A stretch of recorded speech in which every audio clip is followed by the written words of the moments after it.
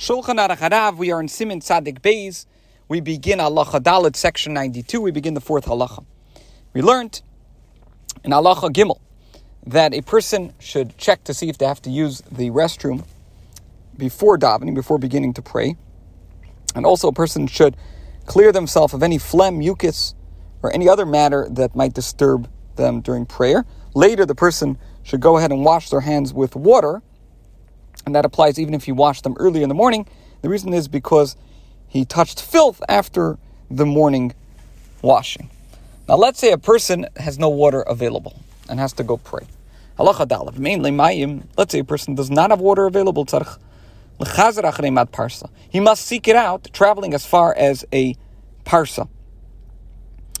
If he is on a journey and water is available, a parsa ahead of him, and he's able to reach it before the time for prayer passes. So, as we explained in a previous year, a parsa is 4 mil. A mil is approximately 1 kilometer. So, a parsa is about 4 kilometers.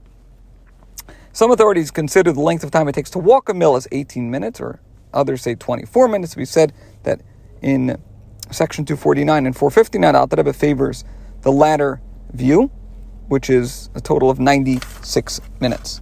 So, that he should travel that distance as far as the parsa, which is, again, about 4 kilometers, in order to look for water. That's if he's on a journey and water is available a parsa ahead of him, and he's able to reach it before the time for tefillah will pass.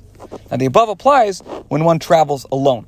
Let's say the person is traveling in a caravan, by contrast. He's not alone.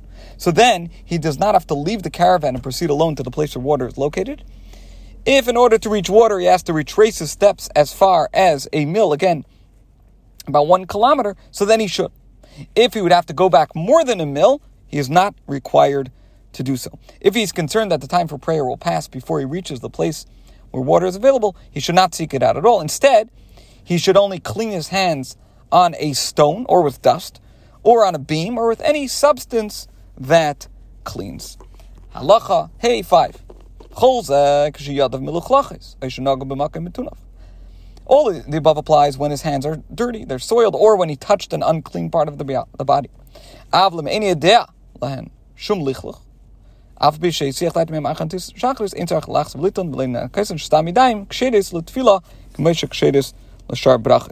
If, however, he does not know for a fact that his hands are at all soiled, even though he has diverted his attention from them since the morning washing, he does not have to wash or cleanse or clean them again, because his hands are presumably fit for prayer as they are fit for the recitation of other blessings.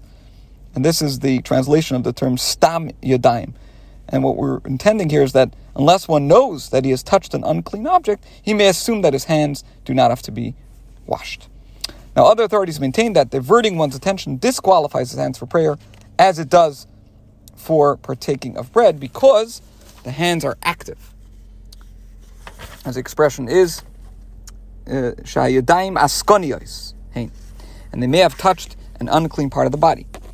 And Alter Rebbe says, v'chenik, and primacy should be given to this view. Umikomakim still, says the Alter Rebbe, if one does not have water accessible, there's no necessity to seek it out if he does not know for a fact that his hands have become soiled. In such a case, one may rely on the first opinion above and merely clean his hands with any object that cleanses. So if there's water available, he should wash.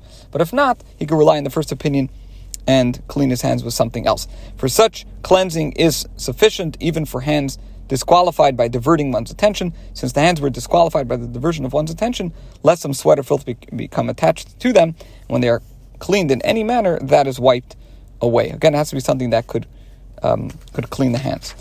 Now, even if one's hands are soiled, one is required to search for water only when one can do so. But let's say the person's in the middle of davening Shemona Esrei, when one is not allowed to move from his place, as was stated in section 104, there in Halacha Aleph, that's Siman Kuf Dalet Halacha Aleph, and he recalls, he's in the middle of Shemona Esrei, and suddenly realizes, oops, I touched an unclean place.